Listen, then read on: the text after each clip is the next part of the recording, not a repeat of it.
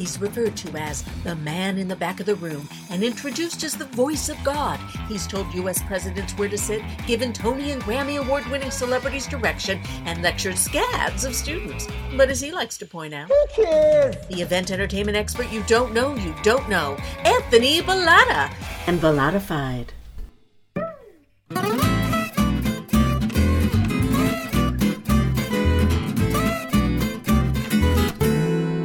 Hi, friends, and welcome to another episode of Bellatified, the one and only podcast about event, entertainment, and engagement. I'm Anthony Bellata. I'm here, as I am every week, with the one and only Alex Apostolidis.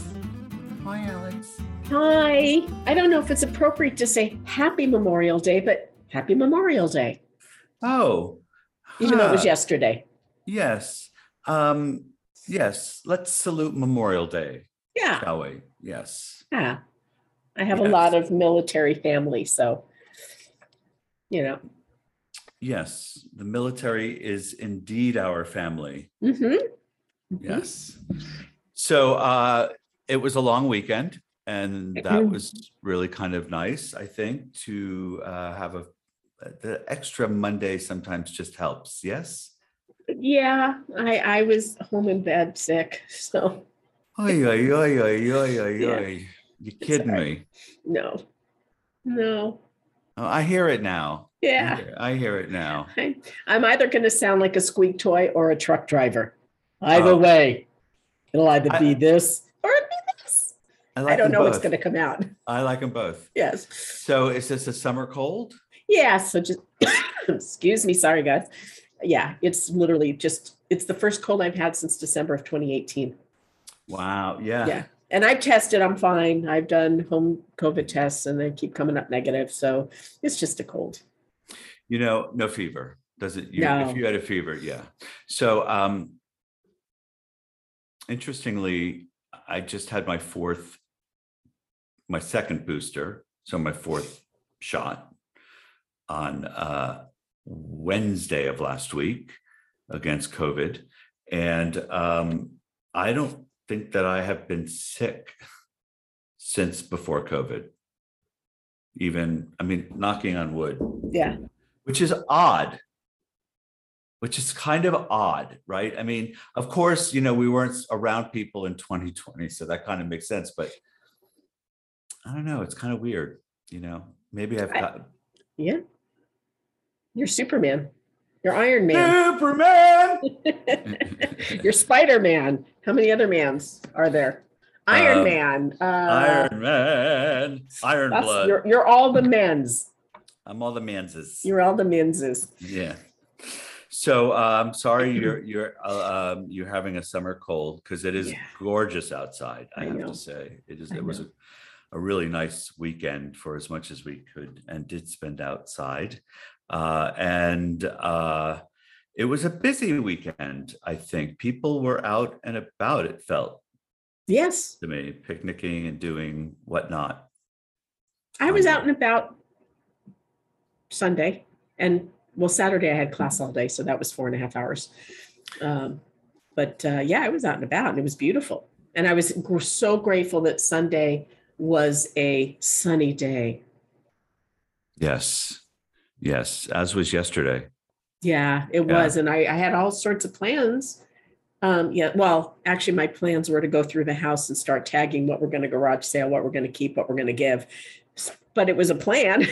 But I thought, no, I need to stay away from people. That would be the responsible thing to do since my daughter has finals this week and then graduates next week. So can't be around people. I have to be responsible. Right. Yeah, that graduation's coming up. How was her, now I'm realizing, how was her grad night?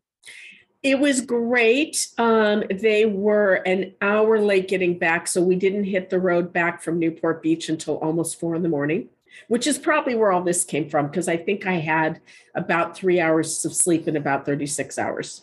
Yeah. So I'm sure that's where this all came from, just sheer exhaustion. Yeah. But she had fun. Good. Yeah. You're a good mommy. Well, she's easy to be good to. Yeah. Even on those rare occasions where I'm like, child, do not speak to me that way. She was so tired on the way home when I picked her up, and they were the last kids to get for us. We were literally a third of the mile from, and, David wanted to get coffee. And so, all right, well, we got to go. He said, oh, there's plenty of time. Well, they were the last to be picked up. And I said, have you been waiting long? And she looked at me, she goes, we're the last ones here, aren't we? And I'm like, oh, no. I said, that is not what I asked you, is it? I asked you, have you been waiting long? And that was all I needed to say. And she knew. Mama did a lot for you today. Including paying for a very expensive hotel room so that I could work, so I could take you here. So right. I think we need to button that attitude right up. And she did. And good for her. She was just tired, poor kid. Yeah. She was tired. She was tired from having fun all day. She was. And night. Yeah. Yeah. Mm-hmm. And I'm so glad I did not. I mean, I'm so glad that she's underage, and I had to do that because I would not have felt comfortable with her driving home at 4 a.m, as exhausted as they were. So it all worked out perfectly. Goody. Yeah. So. And we had a great event at UCI. There are lots of girls. It was really, I love being with the UCI people. They're very gracious, and it's always enjoyable to meet them and to get to know them. And there's such fascinating people there who have graduated from the university and are being honored by their alumni association for their research, service, or teaching. And it's remarkable. I meet some really, truly incredible people. I met a woman who graduated from medical school in 1972. Wow. She was one of only 10% of women.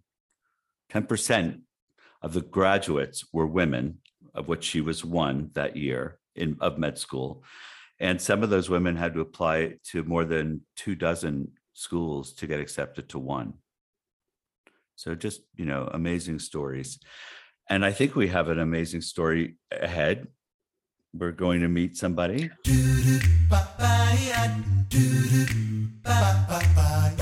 So our guest today, as I'm learning about him, he's really amazing man, keynote speaker, performance coach, author, podcast host, and founder of Mindshift Labs. He's built an international basketball team. He built this from his college apartment while battling anxiety and depression, which right there says a lot about him. He is drawing on the latest research from neuroscience, sports psychology, and personal experience, and he helps people find their own inner power and poise to thrive in business and life, teaches them how to lock in on the task at hand in the middle of chaos, which we could all use, right? And uses an inside-out approach to personal transformation and career fulfillment. He's all about mindfulness, and I'm really excited about this. So please welcome Mike Lee. Hey, Mike. How you doing, man? Nice to see you again. It's been a minute. It has. Good to see you. Yes. So I'm just going to start right off the bat. What drove you to Mindshift Labs? What happened in your life that became Mindshift Labs? It's been a journey. Back when I think I was probably about 25 years old, I had my basketball training company where we worked with middle school through NBA basketball players and coaches. And I was about 25 years old. I was reading a book by Jim Rohn, who is a leadership expert, keynote speaker in the business space, super popular in the 80s and in the 90s. He was actually Tony Robbins' first mentor, and how Tony Robbins got into who he is today. And I was reading a book by him, and I thought, wow, what an unbelievable life to just share my life experiences and to go around the world and speak in front of audiences and write books. That'd be unbelievable. But the problem was I was 25 years old. And so I needed to go out into the world and to do something first. And so I built this basketball training company. We worked with, as I mentioned, tens of thousands of middle school through NBA basketball players across the world. But I battled with depression my whole life. And this company was based in Wisconsin. And the type of depression that I dealt with was called seasonal affective disorder. And essentially it's due to the lack of sunlight. A lot of people, listeners on here from the Midwest or the Northeast, or maybe even some of the May gray and June gloom you get in Southern California can maybe relate a little bit, but it would affect me pretty severely. I'm talking, I wouldn't get out of bed till 3 or 4 o'clock in the afternoon type of depression sometimes. So I got to a point where I just decided that I couldn't do another winter. And I picked up and I moved to Los Angeles purely for the weather. And I got out here and it was January, it was sunny out and I was feeling amazing, and decided to get off an antidepressant medication that I'd been on at that point for about 14 years. And getting off of it threw my body and brain into a state of chronic emotional instability. And I just couldn't get present. I was constantly in the future worrying about, really in fear, right, of just so many things, even irrational things, or I was stuck in the past and I couldn't get in the present moment. And so I dove deep into meditation and into mindfulness. And I realized that all the principles that I was teaching on the basketball court and teaching to coaches who were trying to lead and develop the potential within their players, all of these skills were elevated. Skills like our ability to focus, to lock in on goals, to be able to develop relationships, to be able to communicate, our empathy and compassion. All of these skills are elevated when you have a mindfulness practice. And I realized through this journey that at that point, instead of building basketball players, the next phase of my life was going to be building leaders. And that led me to creating Mindshift Labs and into the work that I'm doing today. And you've worked with some notables through Mindshift Labs, right? Some notable companies and people. What kind of results have you driven through those entities? I think at its core, it's really sharing mindsets, strategies, exercises for people to maybe think a little bit differently about something and to really empower themselves and take ownership in who they are as a leader, who they are as a contributor within their work. And I think a lot of it is figuring out who you actually are and then being able to share that with the world and how that impacts your work and the people that you're leading. I think a lot of it is around finding purpose, finding a crystal clear vision, and then being able to lock in on a process in order to really bring that to life. I think I've heard the phrase or read the phrase living your values and being able to live them openly, and I would imagine that's a part of mindfulness.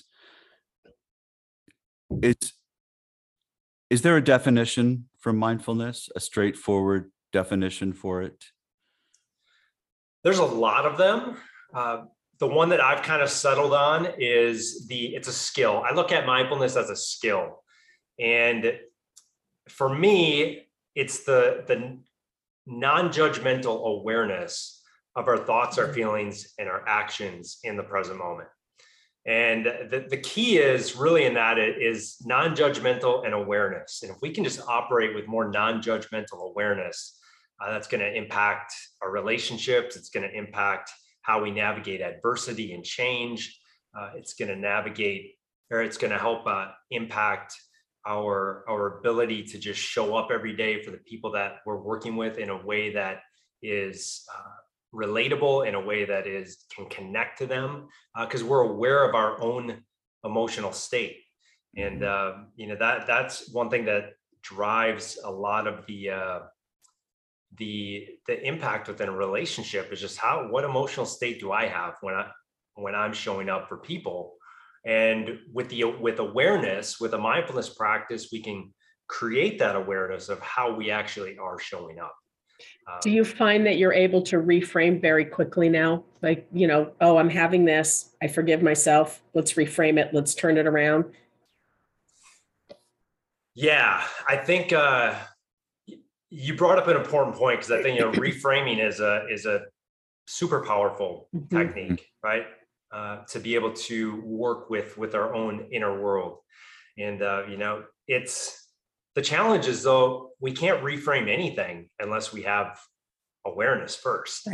Right. And the awareness piece, it's like, everybody's like, well, yeah, I'm aware. It's like, are you? Yes. It's a skill, right? It's a skill that you have to cultivate. It's a skill that you have to practice.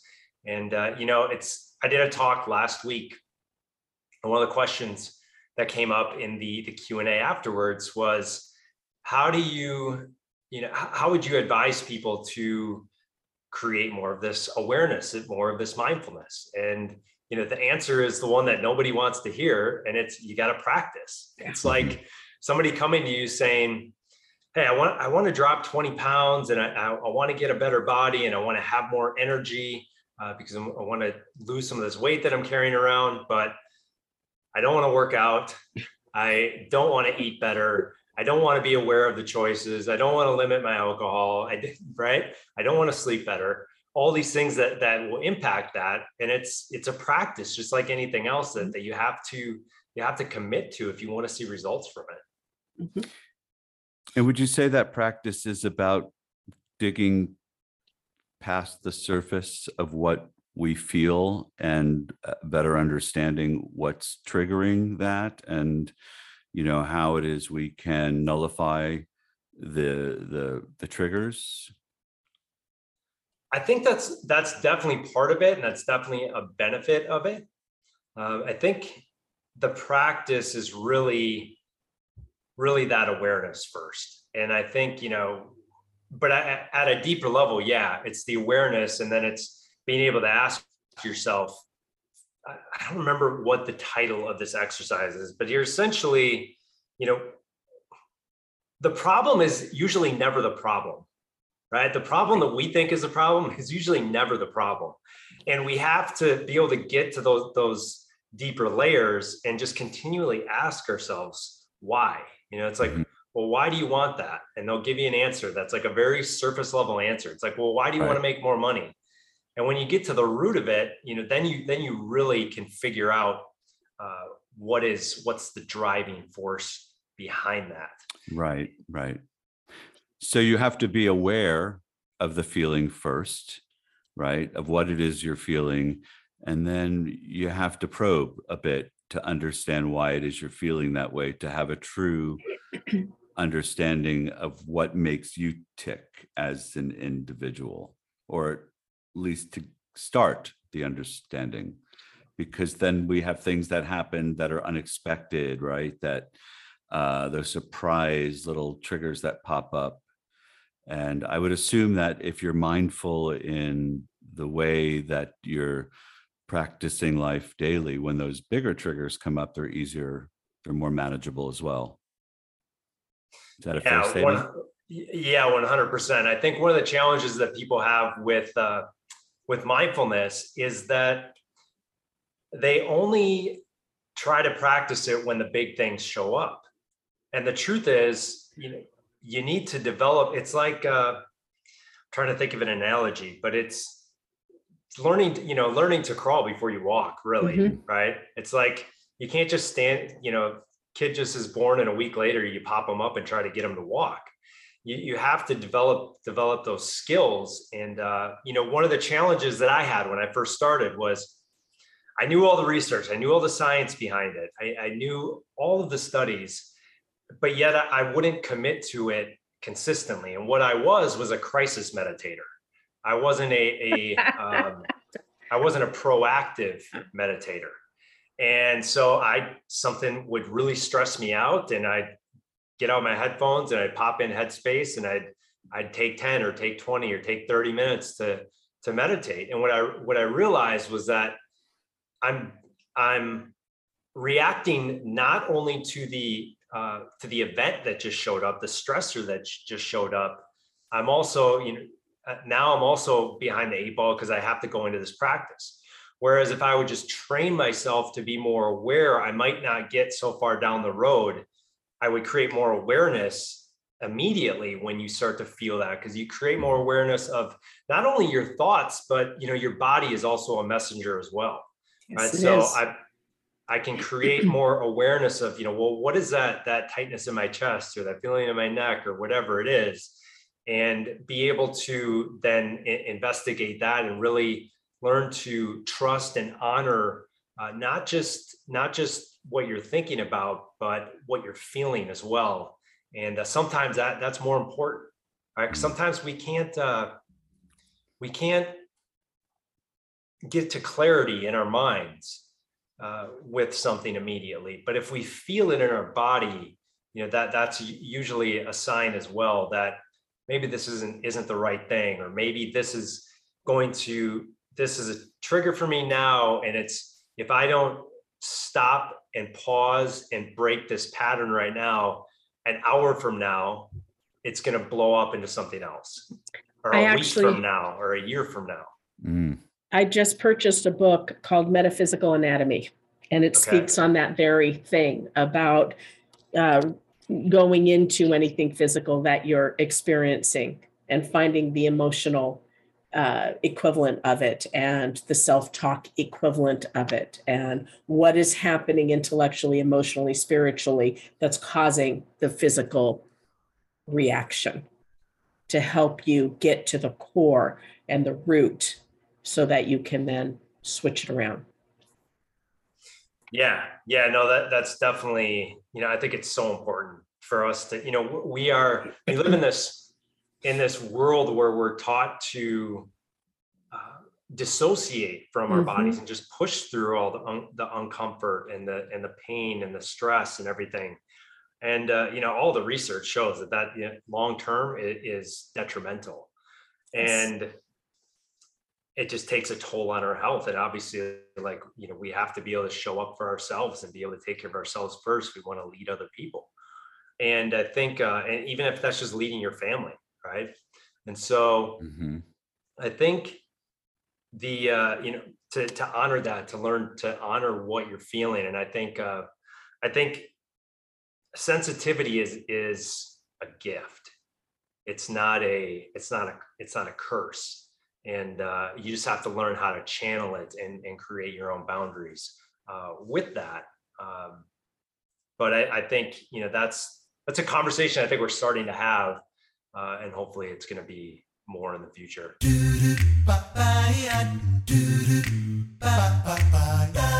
So you have developed a practice through meditation. Is that the only way to achieve mindfulness?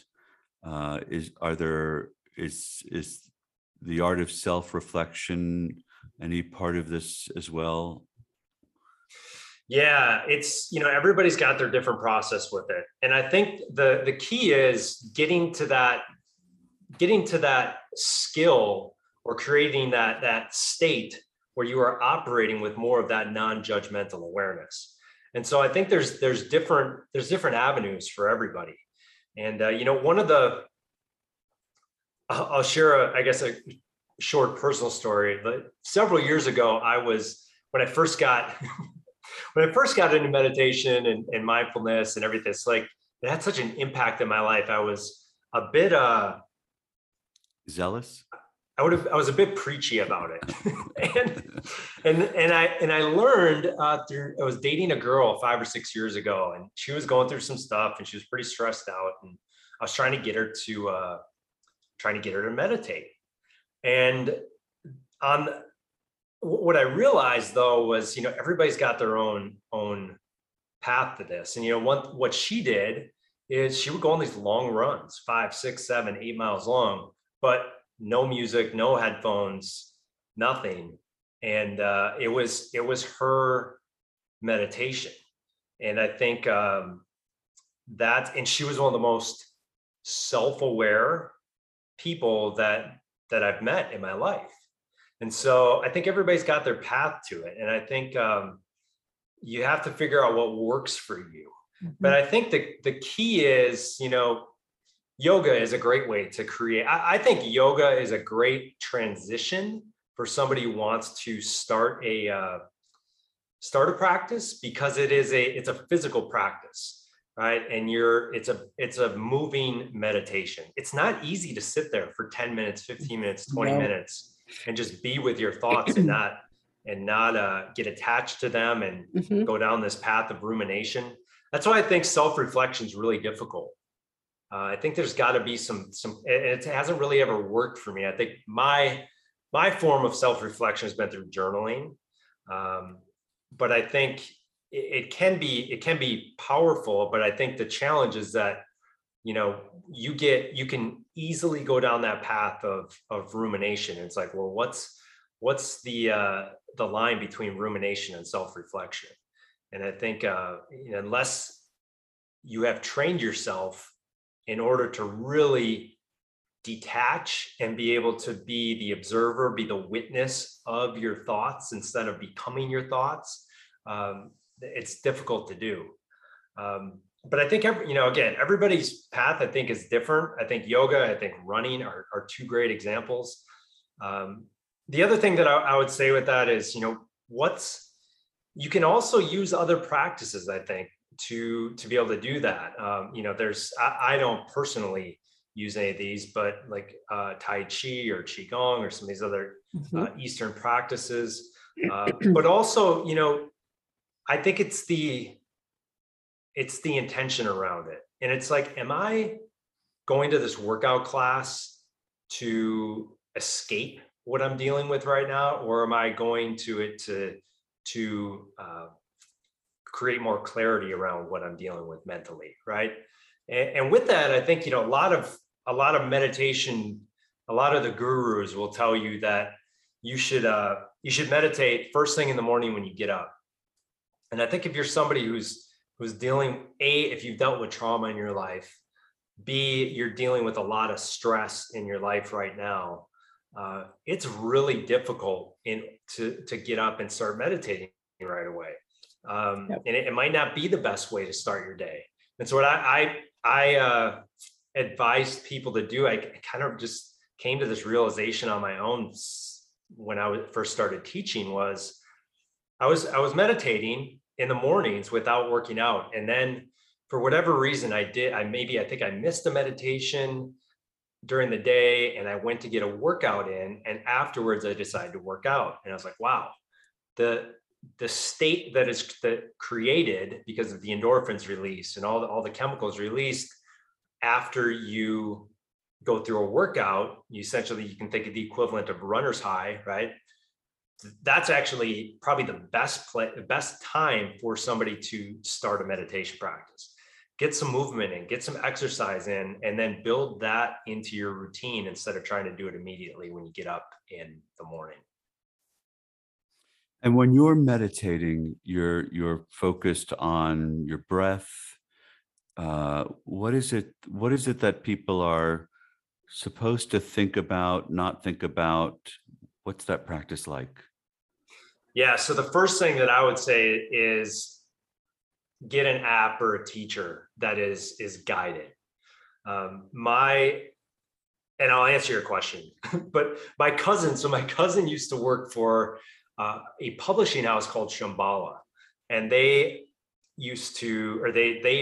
publish a lot of the Buddhist authors. So she would send me all these books. I was young. I think I was 18, 19 years old. I'm reading this stuff. And I kind of understood some of it in theory, but whenever I try to do any of it on my own, it was just you read the instructions. It's for the first 3 minutes, do this. And then the next 5 minutes, do this. And so it's really difficult to be going back and forth and having to follow the instructions with something like that. And so where I'm going with this is get an app, get something that's guided so you can have somebody walk you through it. I've used Headspace. I have no affiliation with them at all. I think they do a great job of teaching mindfulness and teaching meditation from the standpoint of a skill, they take all the dogma out of it. which you might not get with other apps like Insight Timer or things like that.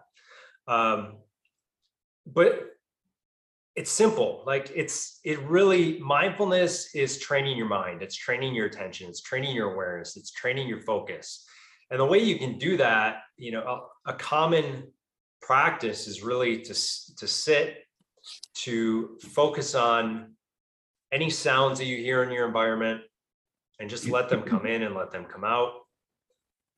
And then focus on your body and kind of scan down from the top of your head all the way through your toes and just create awareness of what you're feeling in those places in your body.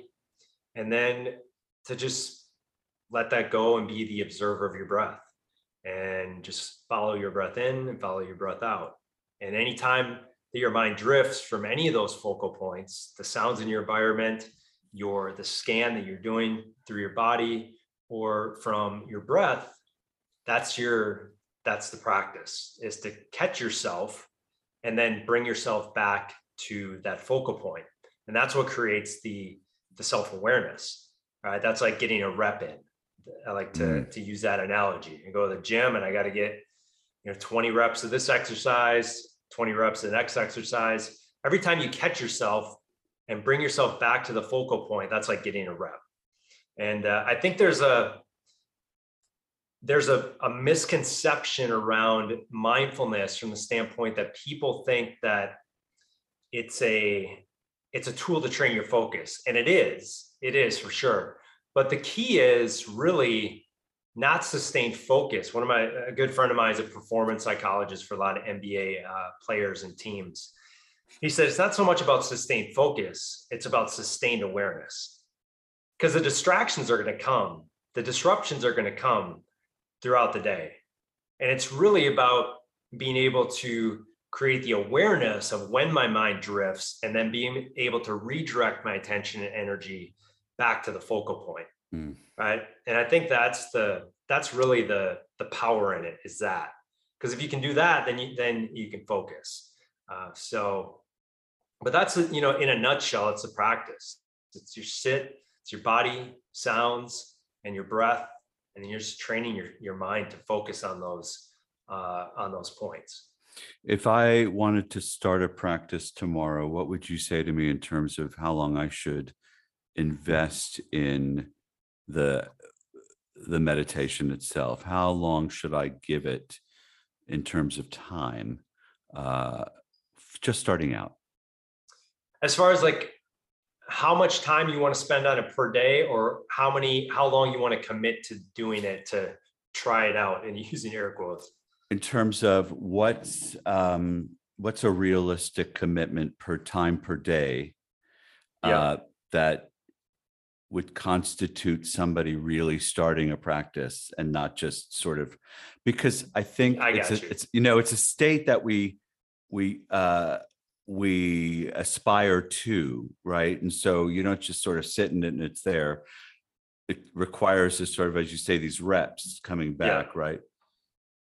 Yeah, there's a lot of studies on this actually, and I don't know them exactly off the top of my head, but I know there's a lot that show even in a week at, I believe, either 10 or 20 minutes a day, changes start to actually happen in your brain. Physical changes start to happen in your brain. And so now I think 10 minutes a day to start out is probably a good starting point for most people. And that might seem short, but the reality of it is, the science shows you don't need to be doing it for 30, 40, 50 minutes a day. You can get some pretty profound changes. I mean, I remember when I first started, I was doing 10 minutes a day. And it was about 2 months in that I realized I had some pretty profound experiences. I experienced a deep and profound sense of inner peace that had been completely foreign to me. And out of that, I had a lot of realizations about my life and my personally and professionally out of that deep experience of inner peace. And that happened within a couple months. And so I think if you can have like everybody's journey is different, but if you can have a experience of deep inner peace in a couple of months, I would say that's some pretty good results in a couple of months. I found I've been doing this, actually, I started really diving in to this, and I've done it a lot in the past, but really on a consistent basis since about mid-October. And so I do it almost every day. And one of the things that helped me in this, because, my brain is always all over the place, it's 10 different places, was that I created my own guided meditation. So I guide myself in a meditation when I'm there are days where I can just sit and meditate and contemplate and be there and let, like clouds, let the thoughts go by and they're gone. And then there are days where it's more difficult. So on those days, I go through my self-guided as if I'm guiding someone else. I let my higher consciousness guide myself through the meditation. And it's, for me personally, it's very profound. And the downloads and the insights that come are pretty amazing. That's awesome. I got to think a practice like this is more important now than it's ever been, especially because we have so little time to process everything that's coming at us all day long. And most of us don't take time to process those things. And so, we might think that they don't really penetrate, but oftentimes they do. We're just not processing, right? We're just thinking we're Teflon. And so we're not really taking it in, but it does have an impact. And go ahead, Mike, comment on that. Yeah, I was just going to say, I think we're taking all of it in. We're just not conscious of what we're taking in.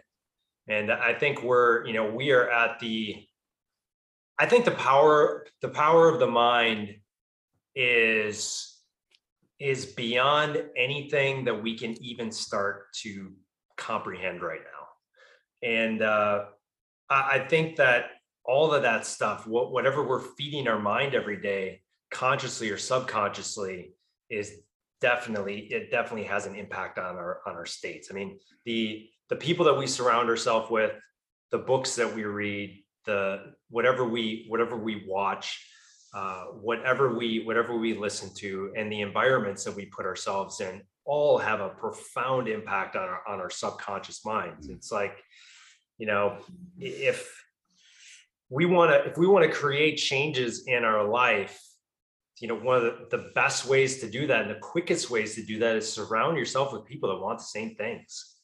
Right? If you want to, going back to that's why community is so important within this, in that space, whether that's just, the leadership space or, if you want to take this as far as using it as a spiritual practice, right?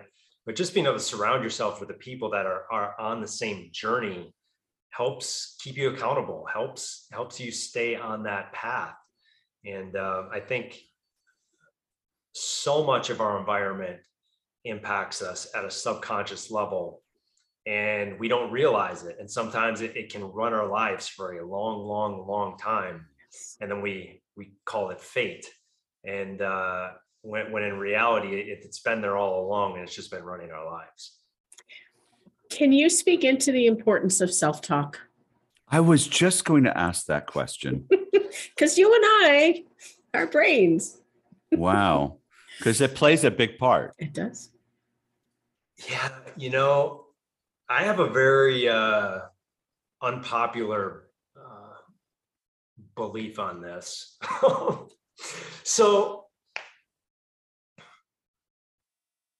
I was really big into affirmations and incantations for a few years. And I never really found them useful. And I think, there's a part of our brain, it's like, let's say I want to make $1 million a year, whatever it is. I'm just making this up, right?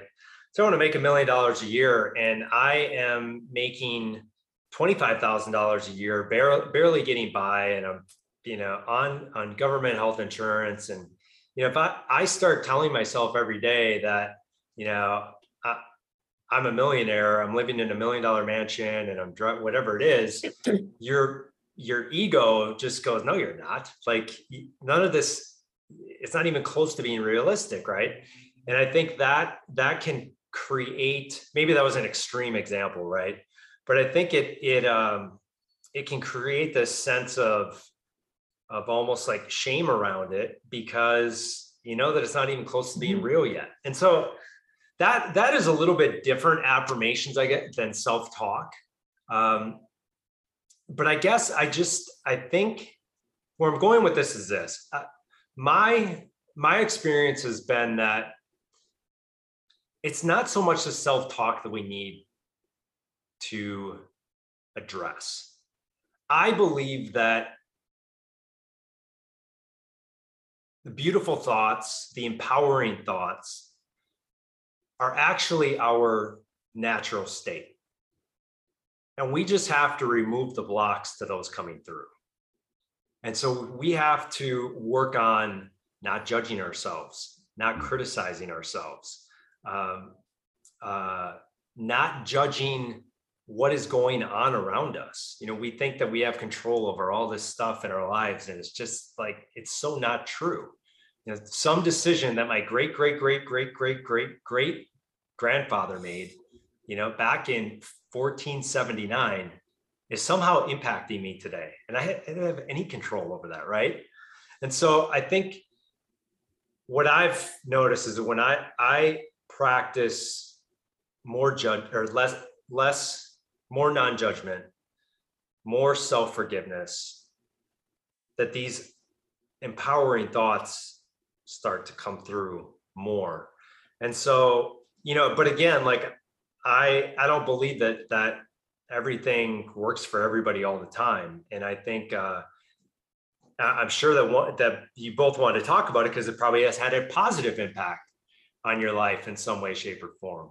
And so I think it's something, it's a practice I think people need to commit to on their own. But I think just the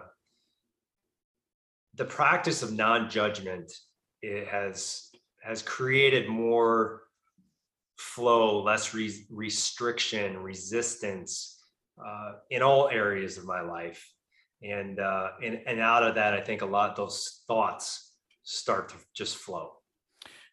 I would venture to say that what Alex meant, if we're on the same page, is that kind of self-judgment that we have, and how that comes negative talk to negative talk, right? But I think that's just a turn of phrase, right? That's the judgment piece. Exactly. But yeah, no, like, so where you're going with that is a self-talk as far as I'm not good enough. I'm right. Exactly. The limiting beliefs. The limiting beliefs. Right. Yeah, 100%. I think that's super important. And I think, you know, again, going back to the awareness piece, we can't change this. We can't even practice non-judgment without the first step, and that's awareness. Right. Right. And so I think, but yeah, that definitely has an impact on our own state and how we're showing up, and just the quality of our lives. Right. So, you know, this is super cliche, but it's, you know, our lives the quality of our lives are a direct reflection of what we think about all day long, and how we interpret things all day long, how we perceive things all day long. You know, did I not make this sale, or did I not get this gig, or whatever it is, because let me rephrase that. You know, I can have an email come through that I didn't get this gig or this job or whatever it is, and I can internalize that, and I can think, well, you know, now I don't have this, I have to get something else on my calendar. But I don't know. What if I'm driving to that flight, and, you know, on the way there, maybe if I'm supposed to, or if I that didn't get canceled, then I get in a car accident, and all these other events unfold in my life. And it's just, we just don't know. It's like, and I think the older I get, I realize that I don't know anything about anything. I say that in truth, I really don't know anything about anything. It takes wisdom to get there, I think, to get to where you are. That's wisdom. Yeah, it's also a lot of pain and learning that you're not in control of anything. It doesn't feel like wisdom, for sure. But I think that's what that non-judgment, that stepping into that place of humility is what creates more flow and more of these empowering beliefs to run through, right? We're not in resistance to all this stuff. We take this path of non-resistance to what is showing up in our lives. One of the things, because this has been a big part of my life for the last several months, and one of the things that came to me somewhat recently was that it's not about the thing. If you want something, it's not about the thing. It's about the feeling. So that's one of the things that I'm working about, when I think about, my dream home. Well, it's not about the home. It's not about the specifics of the kitchen or the bedroom. It's about what does that feeling create when I think about that. So for me, for example, with my home, it's my oasis. It's a place of family and friends and celebration. That's what's important to me, not the mansion, on the hill. It's the feeling. So those are the things that in my meditations and in my, when I'm working in whatever it is I'm working on and journaling, those are the things that I'm thinking about, that I'm trying to be conscious of, the feelings that I want to create, that I want to focus on and live in. Just kind of curious as to your thoughts about that. I 100% agree. And I think, unfortunately, a lot of people don't figure that out ever. And so that's awesome that you have. And I had a similar experience from the standpoint that I was living my life. And, when I say living my life, like I also mean my work life as well. I'm not exactly, I should have asked this before, who your audience is, but my work life and my personal life, it was always, if this, then I'll be happy. If this happens, then I'll be happy. If I accomplish this, then I'll be happy. And it was, I went from, when I had my basketball training business, I have to work out really high level high school basketball players. And then I had to work out college players. And then I had to work out Division I college players. And then I had to work out professional players. And then I had to work out NBA players. And I finally got to the point where I was like, none of this actually makes me any happier. And, what I realized is that, again, exactly what you said was that we're not actually chasing that thing. We're actually chasing a feeling. And at the end of the day, I believe, a big part of it is that we're chasing fulfillment in certain ways, but we're also chasing inner peace, which is super ironic. But that's really what, once we have, and I'm not talking about if you're in survival mode and you're just trying to get by, I'm talking about you get your basic needs met and, everything's taken care of. Like it's really the inner peace that you're chasing. Right. Because at some point, it should all be enough. It should all feel good. And if we're living in the present and we're mindful, then it is. But if we're focused on what we don't have or what we still need, then it isn't. And we're never finding peace because there's always something outside of ourselves that we can't get. Because we think it's going to fulfill. Wow, that's incredibly stated. I think the key is, we're living this maybe I'm taking this too deep, but we're living this experience as I don't mean to offend anybody when I say this, but like I believe we're living this experience as we're spiritual beings having a human experience, and we're not human beings having a spiritual experience. And I think what I mean by that is like, we have to be able to balance this experience that we're having as human beings, right?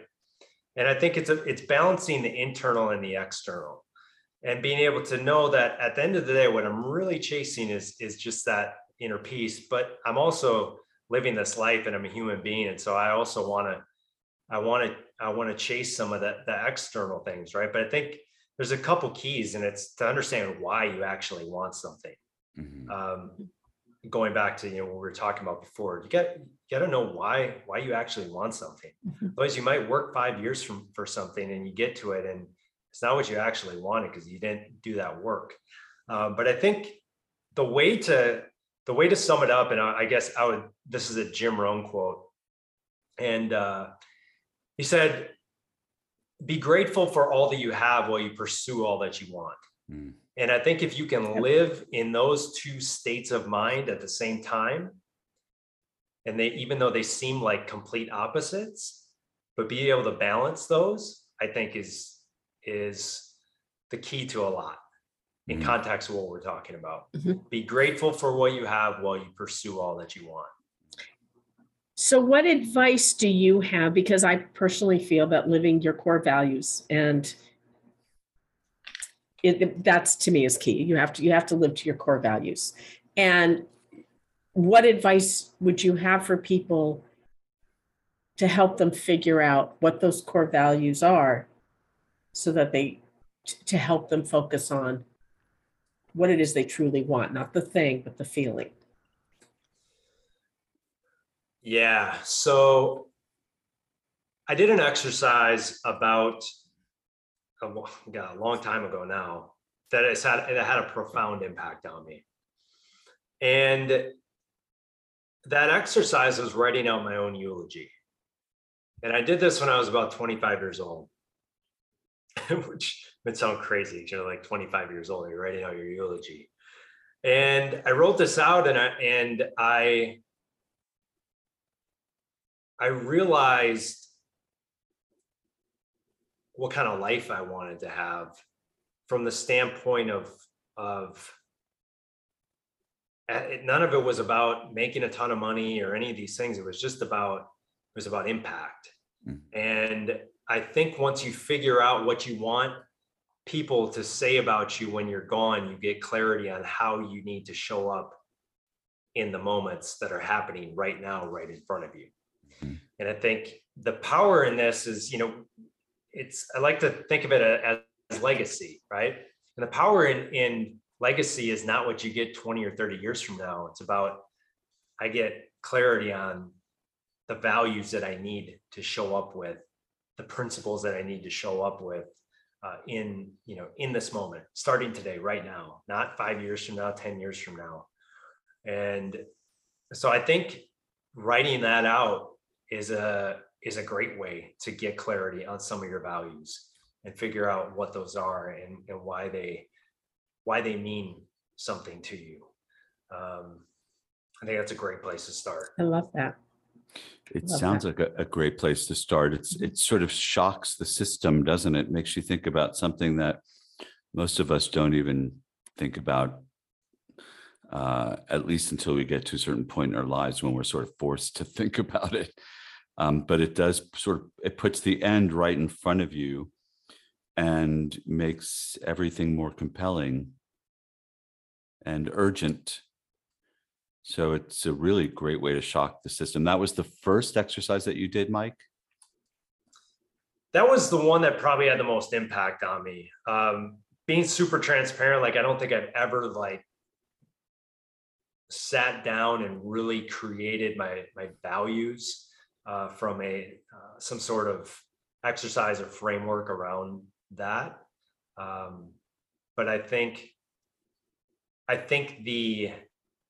that exercise really just brought front and center how I wanted to show up every day. What you want people to say about you, right? I mean, essentially what you want to be known for, what you want to, the impact, what you want to leave. Yeah. What you want to pass on. Yeah. Right. It makes you look at your life in a much broader context. It's wow. I'd be afraid to even do it at this point. And I'm at a point where, eulogy would be very appropriate to have in the back. Watch it now. In the filing cabinet. You have a question, Alex? No, I was just going to say, when I love what you just said, because when I was 23, my employer, I was working in advertising, which I sucked at, right, big time. And my boss, who was my friend, asked me, what's a goal of yours? What's a long-reaching goal for you? And I said, I want to be the type of person that my grandkids look at and they're proud of. I want to be the person that my grandchildren are proud of. So now I think about that often, because now when I'm faced with making a difficult decision, making a transition in my life, any kind of change, I look at my daughter and go, what would her reaction be? And I'm not basing it on a judgment from her. It's, would this be, from her perspective, knowing her as well as I do, is this act, if I take this leap of faith or do this courageous thing, how is she going to look at me? And I let that feeling guide me. And if I go, she's going to go, my mom's a badass. Yeah, it's the right decision. If I'm timid or afraid to do something, and I think about that, it helps guide me. And again, it really isn't from, is she going to judge me one way or the other? Because she isn't.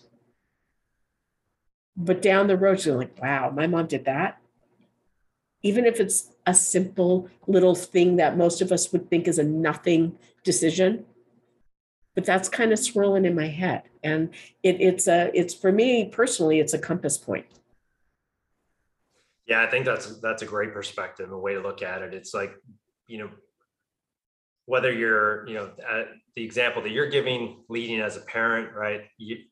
We are going to get from our children, from the people that work for us, we're going to get from them what we model.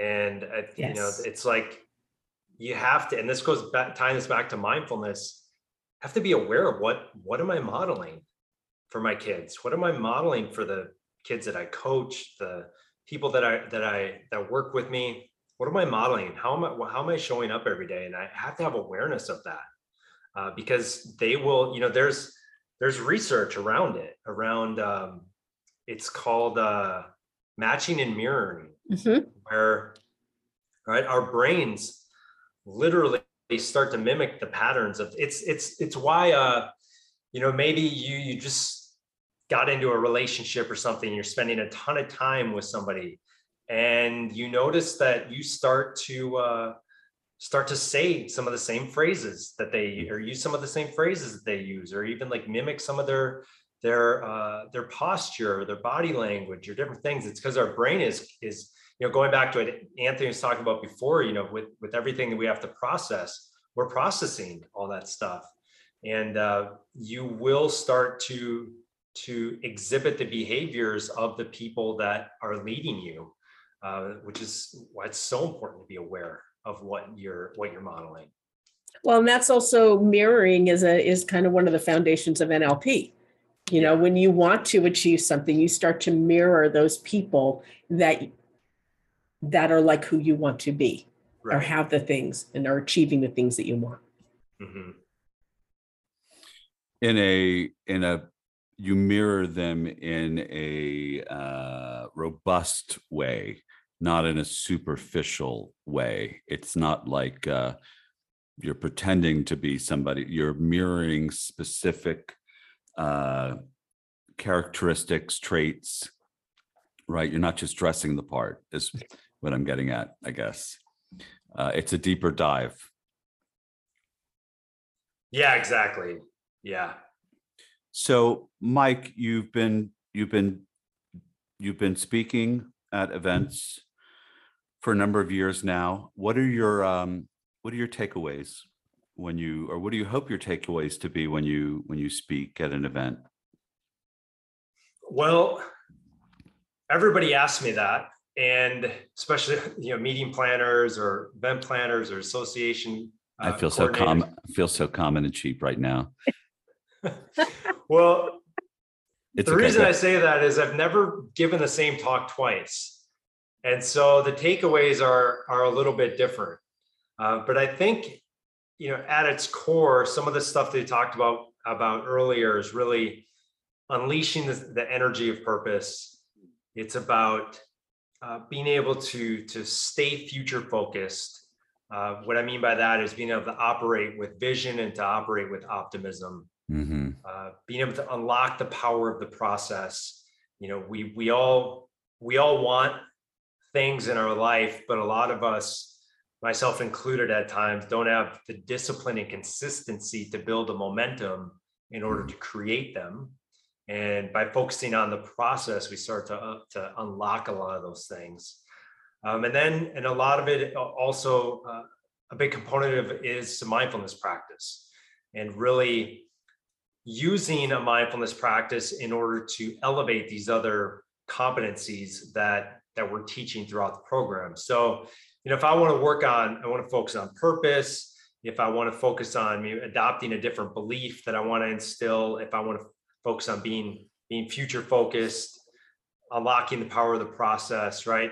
All those things, you can walk away and implement them, and they're going to have an impact. But a mindfulness practice actually elevates all of these. There are areas of your brain when we pick up a mindfulness practice, when we commit to it, that start to physically change. I think, as Alex was mentioned earlier, right? There's an area in the front called your neocortex, and that is responsible for a lot of your executive function. So your self-awareness, your decision-making, and your focus. Well, if I elevate my self-awareness, my decision-making, and my focus, I'm going to be way better at being future-focused. I'm going to be able to operate with more vision. And if I need to do that with optimism, I'm going to be able to do that by being more aware of where my attention and energy is, right? It elevates all of these other skills. And so bring that into almost every program that we do as well. And elevate meaning making them more accessible, making them easier to grab onto, or just can you elaborate? I think they take them to another level, right? So the example, I guess the first one is, if I'm going to focus on the process, if I want to really unlock this power of the process, if I don't have focus, if I can't focus on the process, if I'm doing things here and there or when I feel like it, and I'm not focusing on the process every single day, I'm not going to get consistent results. And so if I can create more focus through a mindfulness practice, now I'm elevating my ability to lock in on the process, which is going to drive the consistency, and the momentum. Does that make sense? Yes. Yeah. Yes. It's at the end of the day, it's people who are in love with the process who usually do the best in life, because they're so into the process. It's not about the result. It's about the work. Yes. So yeah, it makes total sense. Yeah. Yeah. I've never been able to be one of those people, because my mind just bounces around like a basketball, even though I've never played the sport. So I do have a lot of respect and admiration for people who get into the process, like painters, for example, who spend countless hours on a painting, or directors, who spend countless hours making sure that the moment is shot in the most precise way. And, you become so consumed by that, if you will. Could be dangerous too much focus, but I do find that really impressive and admirable. Can I ask you a question though, Anthony? As an actor, what about rehearsal process? Oh my God. Ugh. Oh, see, I love rehearsal. That's my favorite part of the whole thing. I could forgo the performances. I love the rehearsal.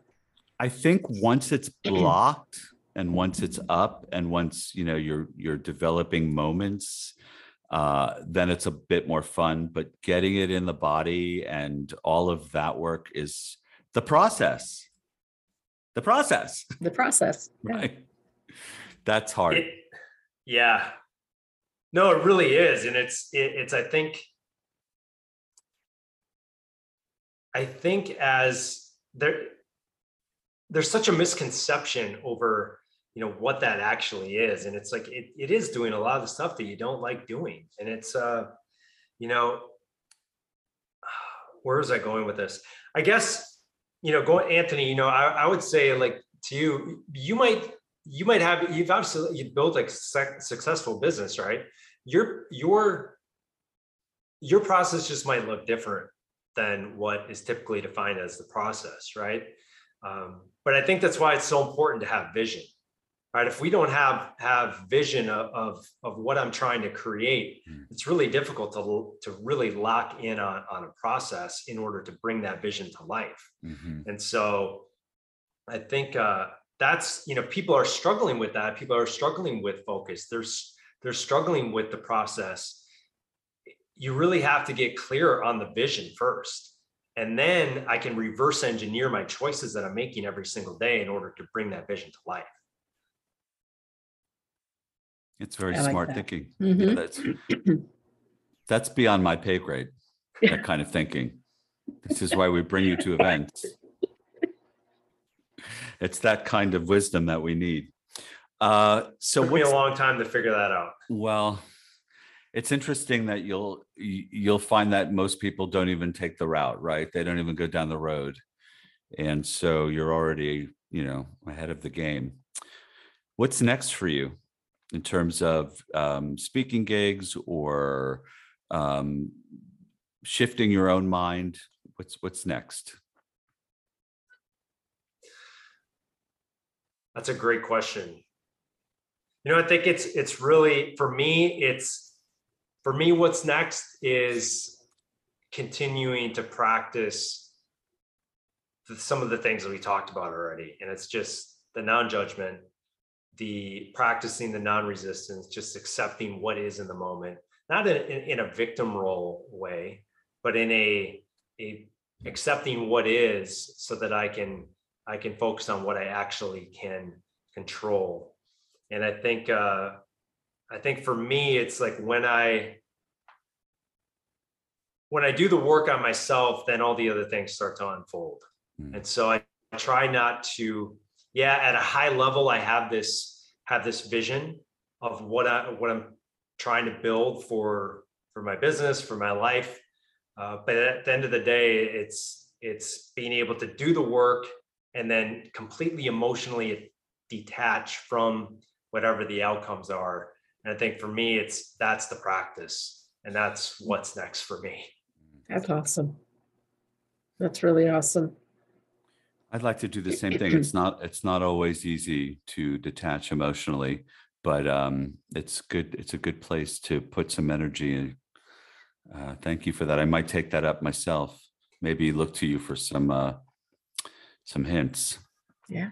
I think your journey will be much faster than mine. Well, it's a practice, just like all the other stuff that we've been talking about. It's a practice. I'm far from an expert at it, but I'm better than I was 5 years ago.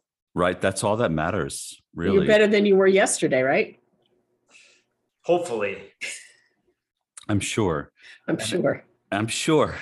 No, and I think that really is the point, is nobody's perfect. None of us are. And those of us who can sit comfortably in that knowledge and understand that we're works in progress and doing the best that we can every day, and that best is going to be different every day. Some days it's going to be the best you've ever been, and some days it's going to be the worst best, but you're still trying your best. That's really all anybody can ask. And having a little compassion and empathy for yourself could be the start to having it for other people as well. You find that that's really cyclical, right? The most judgmental among us are the ones who judge ourselves the most.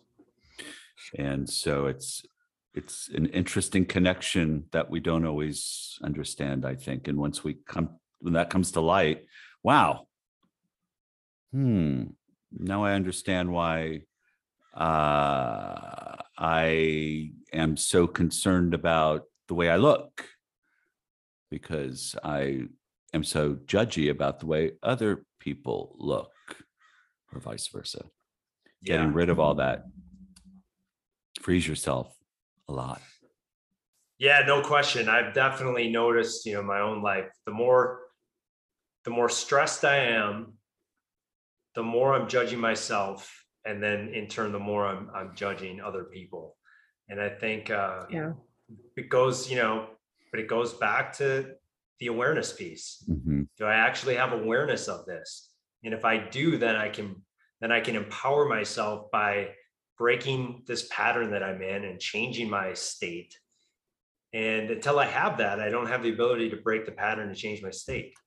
And then I am a victim of the world versus empowering myself in order to show up in the world. Right. That's right. And then everything that you think and feel is because of somebody else, or at least that's the perception, rather than being able to take responsibility and accountability for the things that you bring to life on your own because you're aware of yourself. We need to have you back so that we can talk further about this, because it's important, yes. And it's not only important for the people around you, but it's important for yourself. And it's a healthier way to live. 100% agree. More than happy to come back. Thank you. Any famous last words before we let you off to your life of leisure? I say that jokingly.